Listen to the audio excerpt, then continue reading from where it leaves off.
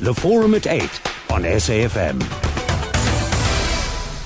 11 minutes after 8, and thank you so much for tuning in this morning. And it's time now for the Forum at 8. Now, debate over the practice of men abducting women and forcing young women into marriage goes back many decades. The practice of Ukuthwala, which is a form of abduction that involves kidnapping a girl or a young woman by a man and his friends or peers with the intention of compelling the girl or the young woman's family to endorse a marriage or marriage negotiations, is commonly practiced in some parts of the Eastern Cape and KwaZulu-Natal in present-day South Africa. The South African Law Reform Commission recently proposed a law to criminalise forced marriage or Ukuthwala. On the Forum at 8 this morning, we are asking whether the customary practice of Ukuthwala should be abolished. And, you know, even as I'm going through this introduction, I'm thinking, this is where I actually want to tread very carefully, because very often we talk so freely and so authoritatively about things over which we absolutely know nothing about. And I'm going to be very cautious around my utterances this morning. But one of the things it does, this particular notion, is that it raises that challenge that often exists between the South African Constitution and the contradictions that it raises between it and its provisions and as contained in the Bill of Rights and cultural practices, cherished traditional beliefs that people subscribe to as well. So this is what we're talking about today, and I want to hear your views on this particular matter. And hopefully we will not just gain understanding, but we will move forward in trying to answer whether, as a nation, we should be looking into the customary practice of Ukuthwala and whether it is something that ought to be abolished. And joining us for further discussion on this is researcher and analyst on gender, politics and culture, Nomboniso Gasa. Thank you so much for your time this morning. Morning. Sakina. Sakina, and you can understand that I'm a bit... I certainly do. Because I just got a call now, but... No, we appreciate. Thank you so much for speaking to us this morning. And as I said, you know, in that opening statement, Ukuthwala, when we talk about Ukuthwala, everybody thinks that they know what it is, they understand what it is. But it's something that has deep-rooted, inclinations into our culture in terms of what it actually is. So if you could, by just starting us out and telling us what this practice actually is and what it means. Well, I mean, you know, I think it's important that... that we talk about it is a practice, you know, rather than a custom. And as a practice, it is one of a whole range of ways in which marriage is or has been organized by families, even by the young by the young couple themselves, you know, young couple who would be married. Firstly, I want to make this statement. Ukuthwala is not only happening in the Eastern Cape and parts of KwaZulu-Natal. It's actually happening across the country. In other, I think in Sesotho it's called Kushubedisa and so on. It's got different permutations. I also want us to make a distinction between forced and arranged marriages and abduction. I'm going to give you the context amongst some Xhosa-speaking groups, for example. Ukuthwala happens when, one, there's an arrangement. Let's say a man has a problem finding a wife for whatever reason. So arrangements would be entered into with the young woman's family or to try and have this. So it's about arranged marriage. It is also about a marriage that the young couple are actually forced into, both of them, without knowing, without their consent. Now, there is a difference. There are different permutations here. Ukuthwala refers to the marriage actually that is abducted, that involves abduction, and that involves lack of consent, either by both parties or in most cases by the woman. Now, there are a whole range of other sub-practices or practices of marriage. For example, in isiXhosa we call it ukucaca, that is elopement, right? Where young people, I'm saying this because I listened to your introduction, where a young couple decides that they actually want to force the hand of a parent, or force the hands of the bride and of the bride to be, of the woman, the parents of the bride to be, and decide that these negotiations are taking too long and it's very expensive, this whole lobola business and so on, and then they decide that to just jump the gun and actually get married. And what they would often do is they would elope. But now, in order for her to have some security of sorts, she would they would either feign, stage a forced marriage kind of thing where she's fetched and so on, or she would simply in the evening steal away with her partner and go to his home with him, and then the following morning a delegation would be sent to the family and to say that do not look for your child is not lost, your child is here and the child is with us, and then negotiations would then ensue. These differences are very important because we put everything under one umbrella, and I think we miss quite a lot of stuff. Now, what is the problem? Is firstly is the part that is non-consensual, the part that we see these days where children that should not even be considered as of marriage or age for that matter are actually forced into marriage. And that is the part that the South African Law Review Commission is looking at. And there are a number of issues there. One, we have to be, as South Africa, we are signatories of international conventions.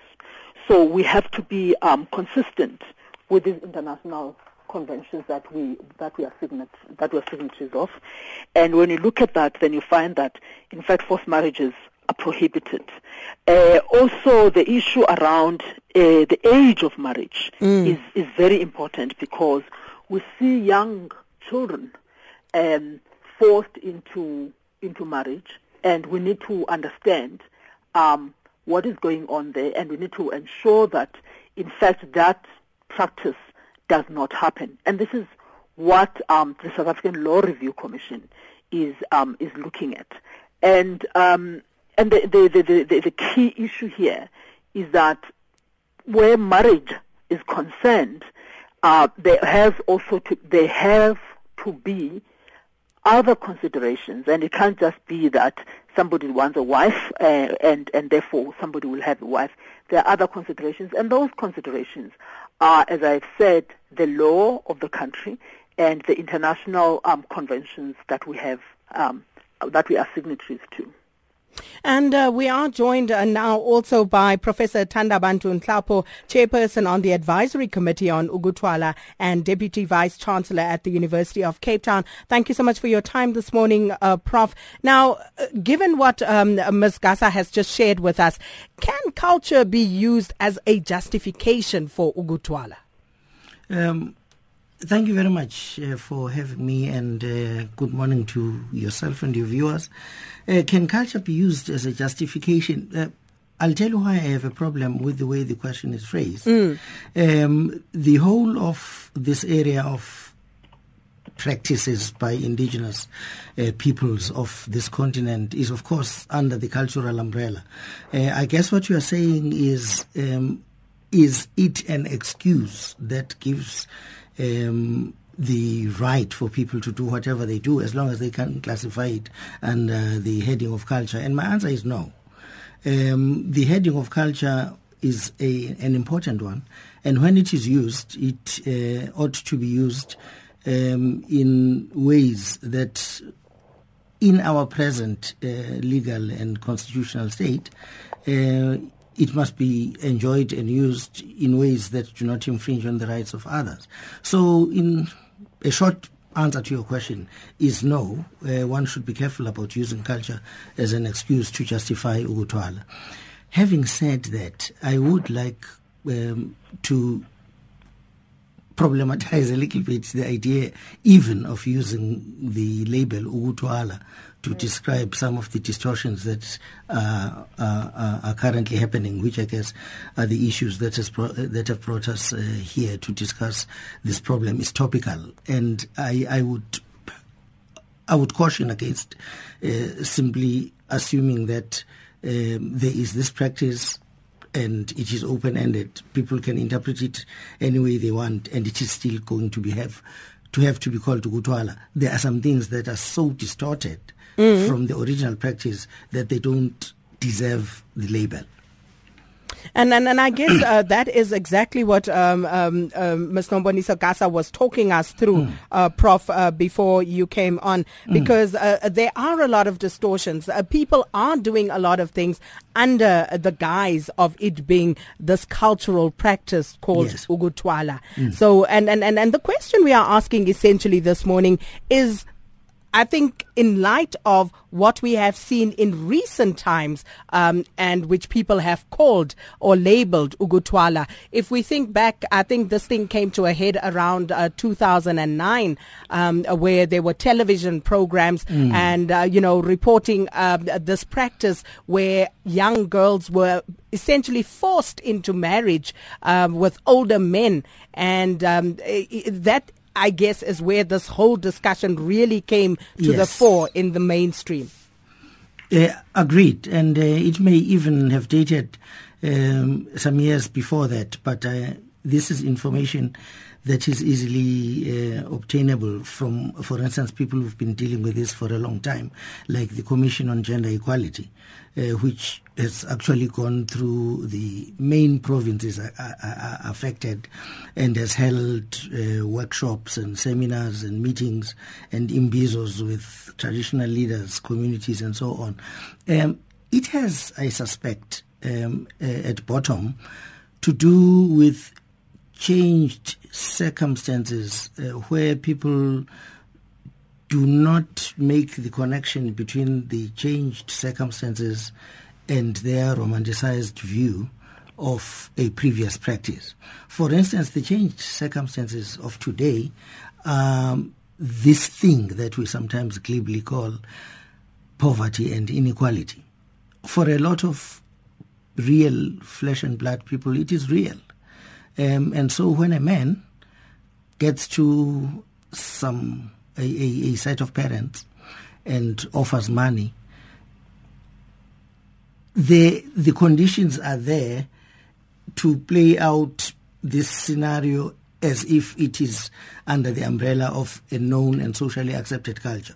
So, for instance, that amount of money, cynical people might call it a bribe or an inducement, but nesintu, the tendency is to find it easy, if the parents think they need this money, to call it lobola. And so some of the more intractable cases of Ukuthwala have very much to do with this complication, that even though the young girl herself is not a consenting party, there is a parent somewhere who is holding a sum of money that they are very keen to characterize as lobolo, and it confuses the issue. And isn't that one of the key problem areas, though? And if Ms. Gasa would like to come in here as well, the fact that someone can be forced into marriage without their consent. Well, as you say, Ms. Gasa will certainly have a view on this. Marriage without consent is illegal. There are situations where, if we had a lot of time, I think I could establish to your satisfaction that it was so even in a number of African indigenous systems. There is, as I heard Ms. Gatsa say when I came in, a great deal of confusion, of intermixing things and therefore blurring the lines. I know of African traditional communities where a strict distinction, for instance, was made between child betrothal on the one hand and forced marriage on the other, and where these communities in fact stand foursquare against forced marriage but do countenance child betrothal, because that comes under the umbrella of a totally different set of relationships where a child might be identified very early on and earmarked, if you like, but usually it was untrue that having been so earmarked because of obligations entered into even before she was born, it has not been a necessary follow-up that she has then been forced into marriage. When she has been, there has been litigation in the Chief's Court in those communities that make the distinction between earmarking on the one hand and forcing somebody to marry. Forcing somebody to marry is illegal. Okay, let me get Ms. Gasa's view on this. Yes, well, I mean, I think that let's just agree that marriage without consent in whatever form in present-day South Africa is illegal. And that both parties firstly have to be at the age of consent where they can make such a decision. And secondly, that they not only age of consent, but also that there should be no manipulation in any way. I agree with Professor Nhlapo that the problem of blurring the lines that I was trying to explain earlier, the problem of blurring the lines in terms of just calling everything Ukuthwala and calling it forced and arranged marriage is part of what creates confusion. But I think that what we are talking about here, I would imagine, is in fact those marriages, whether with young girls or even with women where there has been no consent, where they are forced and manipulated into marriage. And I think this is what we are, that this is the key issue that is pressing us in South Africa. How do we deal with that?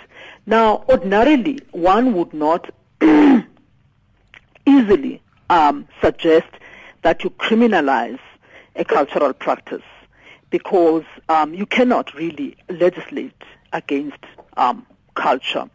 That it dies and it revives and it continues, it mutates as and how it applies in a particular society, and you know, at different times also it comes up for a whole range of reasons. So, but I think that it's important for us to have a framework based on our constitution, based on the kind of society that we want to have, and the international conventions that we are part of, so that when we do legal reform and law review processes, we at least have a framework around what we want to do. So from that perspective, and given the consequences of Ukuthwala that we see, of what is called Ukuthwala, these abductions of children, and the incredible problems, health, social problems that these young people are having, and their lives being destroyed, I do think that it is, in fact, important that we say unequivocally that these forced marriages are illegal, but they are criminal acts and they should be treated as such. And I think on this we cannot broker any kind of conversation around what is a cultural practice. It simply has this abuse of children under the guise of culture has no place in our society. And I think that the cost, as we see right now in different parts of South Africa, the cost is very high to these young people's lives, to their families, and so on.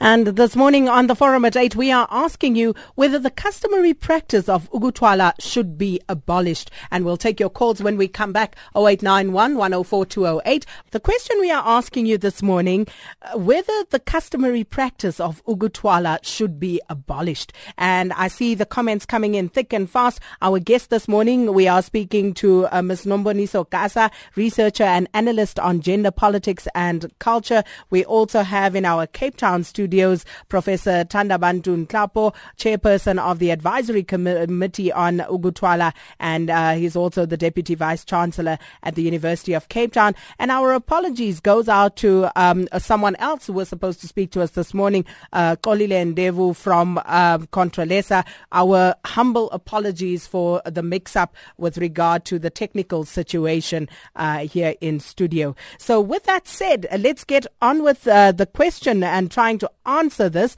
I said this morning I'm going to be very cautious with my utterances because I recognize that I may not be as knowledgeable or knowledgeable at all on this particular subject. Ukuthwala, should it be abolished as a cultural practice? We're speaking to Nomboniso Gasa and Professor Nhlapo. 0891 104 208 is the number to dial. Let's go to Fran in Parktown. Good morning, Fran.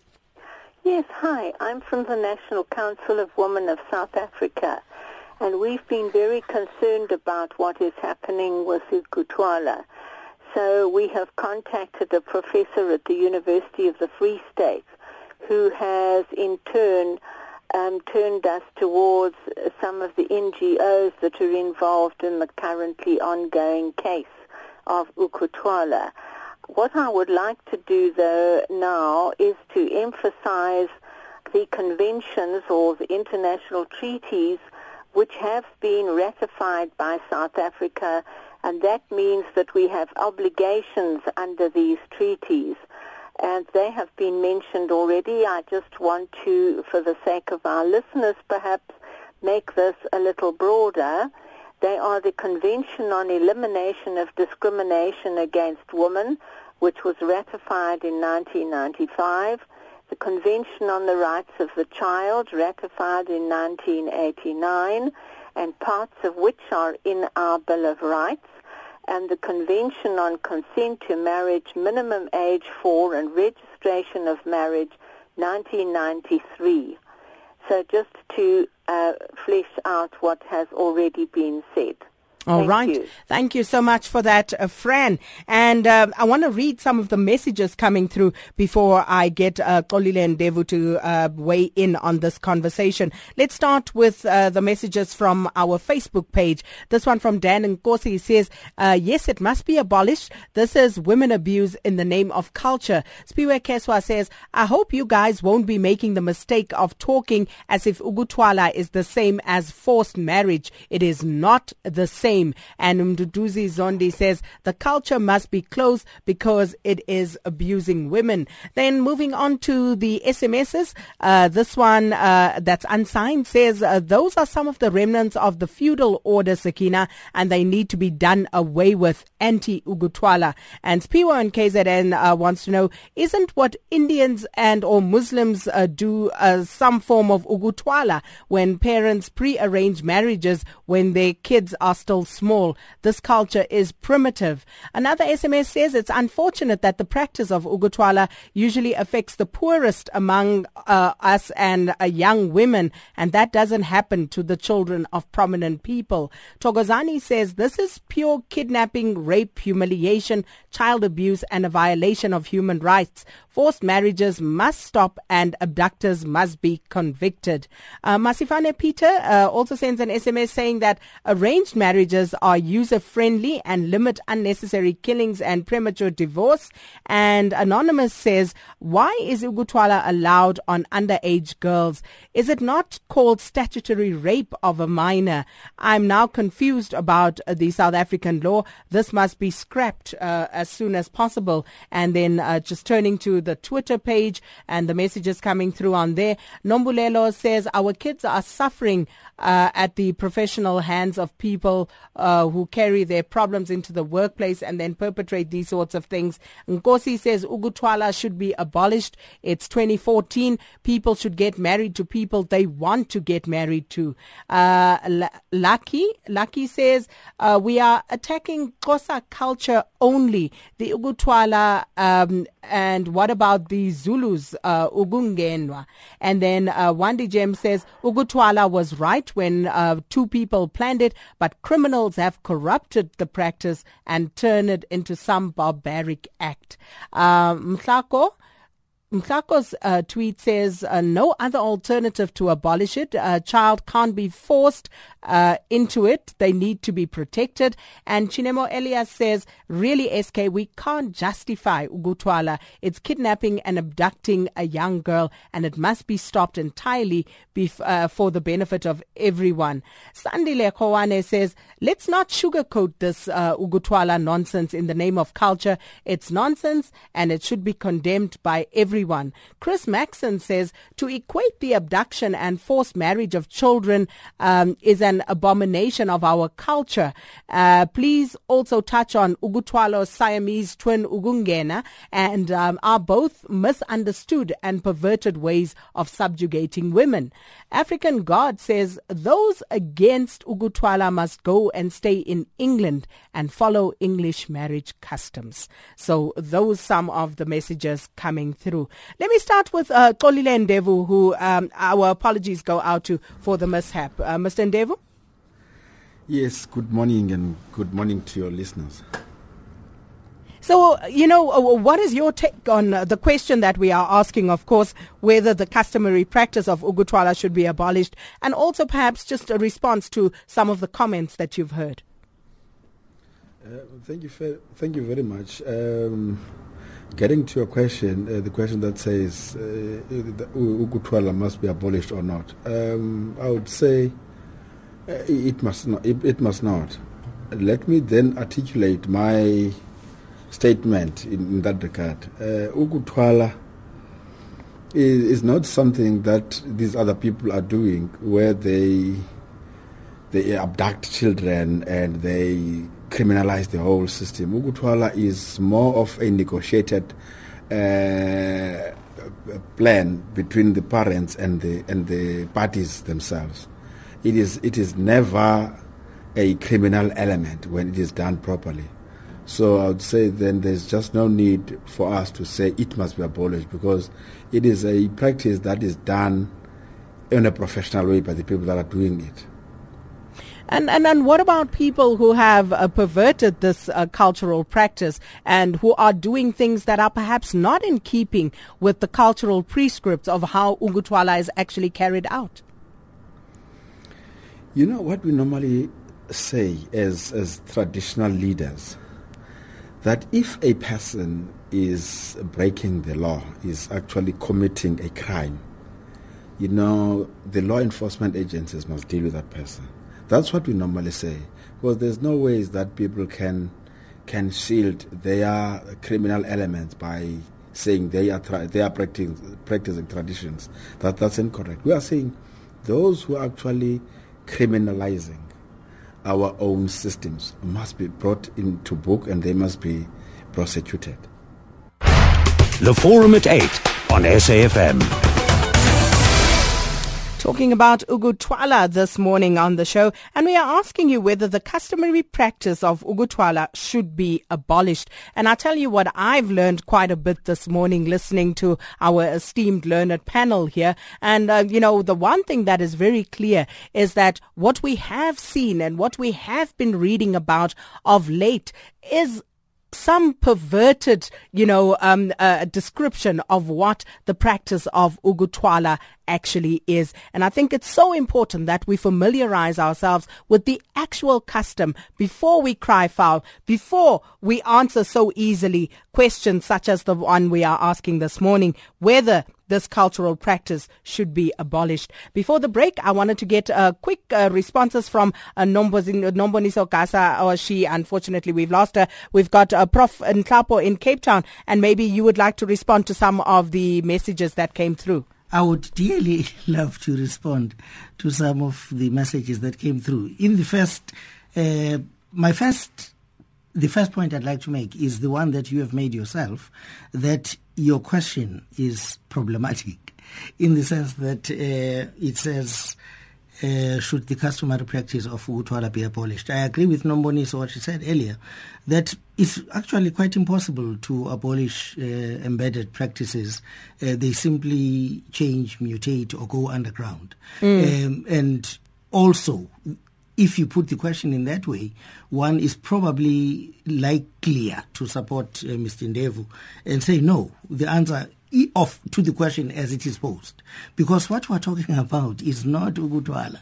You see, the distortions that you are describing, in fact, one of the issues I would have taken a little with Ms. Gasa, what I heard, what she said, what she was describing earlier, is that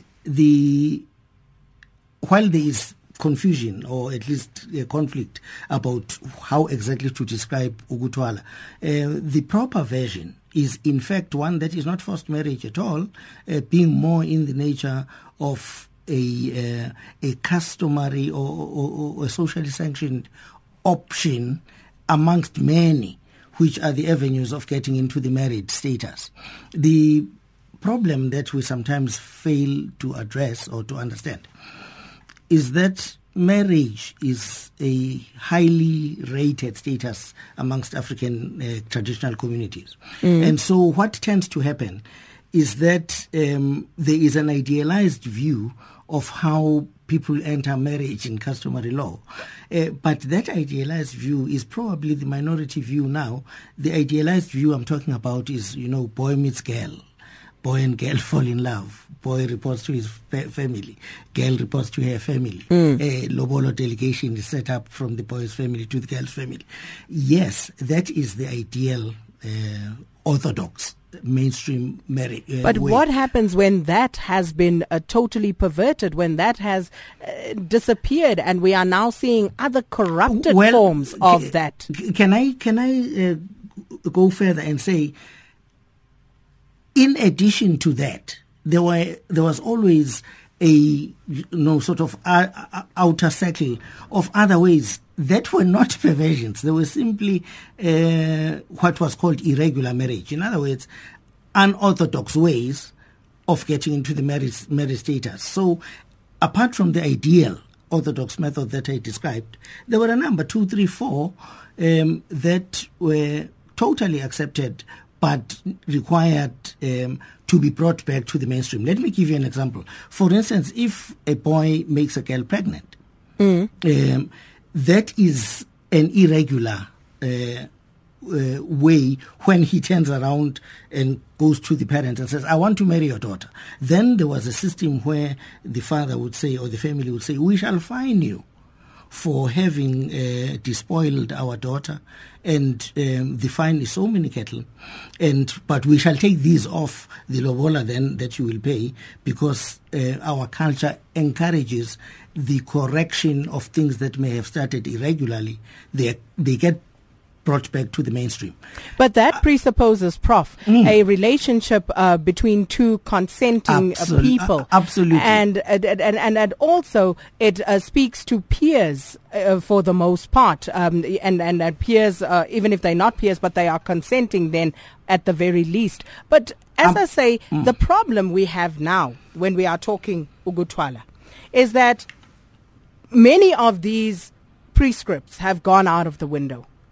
And also juxtaposing that to what Fran and what Nomboniso were outlining with regard to us as a nation being signatories to certain international treaties, and therefore we are bound lawfully to ensure that certain things do not happen, which means that a young woman cannot just enter into marriage before a certain age. You cannot have a 12, 14, 15-year-old and say you are going to make a wife of her. I agree with that fully. And the point I was getting to was that Ukuthwala in the old-fashioned way was in fact one of many irregular ways of getting married, and it involved consent. I think that's the point maybe that I had not made clearly. It was an option for children who want to be together to slide out of parental control by forcing the issue. You needed to force the issue. One, if, for instance, the girl was being given in marriage to a lover she did not want. The way of forcing the issue with her parents was to arrange with the boyfriend that they should twala her. Similarly, if time was of the essence, perhaps when she was pregnant and they needed to force the issue in one way or another, or the fellow was poor and was unable to go through the formal processes. That is why I say there's a bit of a conflict in the description, whether even in the old sense it required consent or was forced. And I think, Prof, what has happened in the main is that these unusual circumstances that you talk about that would actually force this marriage, that word force has been taken to other extremes, whereby people are using force in other ways to actually do things that are not even in line with what Ukuthwala is, as explained here this morning. And that is illegal. Indeed. And I think it's important that we state that. But Prof. The work of the Law Commission. Hold there, Prof. Okay, Prof, I will hold. Hold on. I want to take a few quick calls, and then I'll give you and Mr. Ndevu an opportunity to wrap it up. Let's go to Ngumisa in East London first. Ngumisa, good morning. Good morning, and thank you to you and the listeners. I wanted to say that as the South African Women Lawyers Association in the Eastern Cape, we are deeply concerned about the practice of Ukuthwala, especially in that it's now been used as a justification for the criminal conduct of abduction and rape. And at the height of this practice, we also intervened, and we found out that actually the victims of Ukuthwala were mainly those poor girls. We didn't see it in the sense that children from for example, of traditional leaders and of royalty being subjected to this practice. So there's an element of inequality even in the practice of it, even if it was justified. So as the association, we are following up on this practice, and on the 21st of September this year, we will be in Bizana, where we'll be conducting community outreach and giving access to justice and educating the communities about their rights, especially girls, to encourage people to report these activities, because most of the time this is just nothing but criminal conduct of abduction and resultant rape. You know what, Ngumisa? I want us to actually take your details, because I think it's very important. It cannot be that this is the only discussion we will have on this, because the South African Law Reform Commission, they have issued a discussion document on this, and I think it is critical that South Africans weigh in on this particular debate. But let's go to Simtandile in Stellenbosch. Good morning. Hi, Sakina. Good morning. Hi. Hi, how are you? Well, and you? I'm good. I'm very shocked because it's my first time to call you. Oh, relax. Thank you so much for calling in. Welcome. Oh, okay. Thanks for giving me this opportunity. Yeah, it seems like an abuse these days, but in the olden days, yeah, it was okay.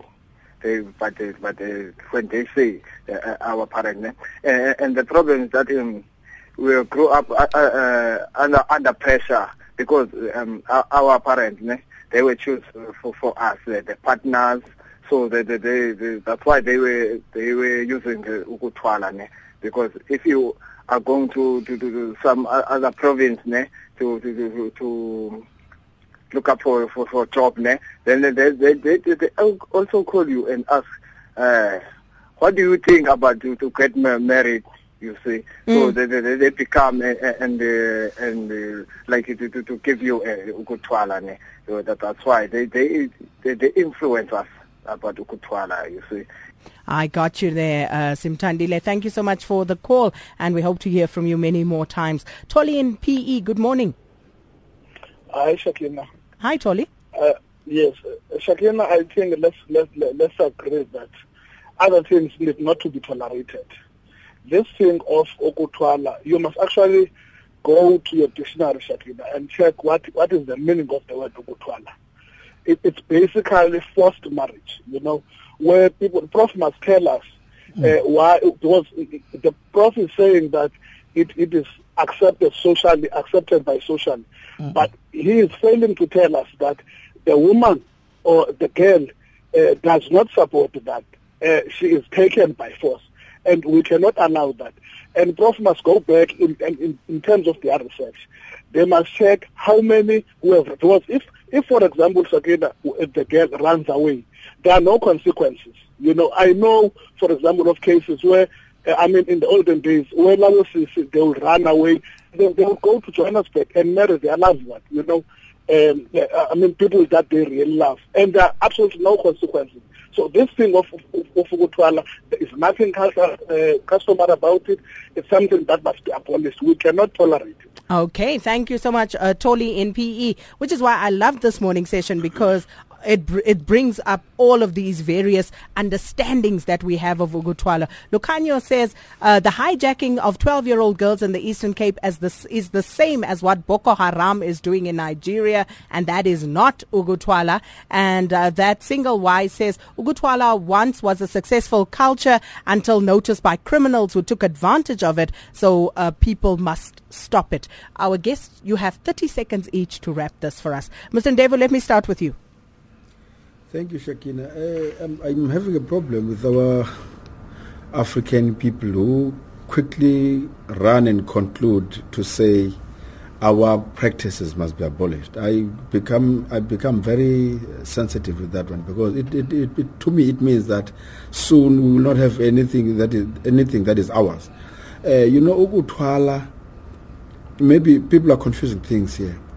This practice is more of negotiated, or it's more of a negotiated settlement between the two parties and the parents.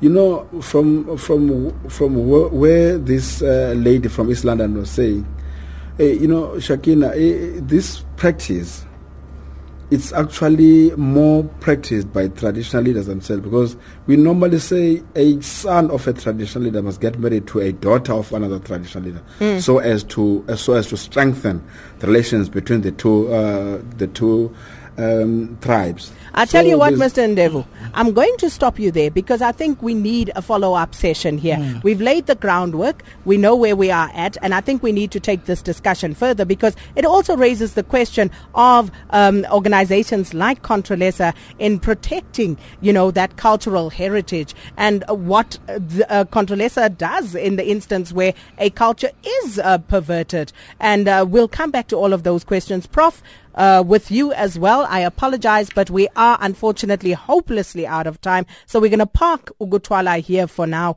We'll come back and revisit this particular situation. It is 1 minute after 9. Thank you so much for your participation. News time with Vabakshni Chetty.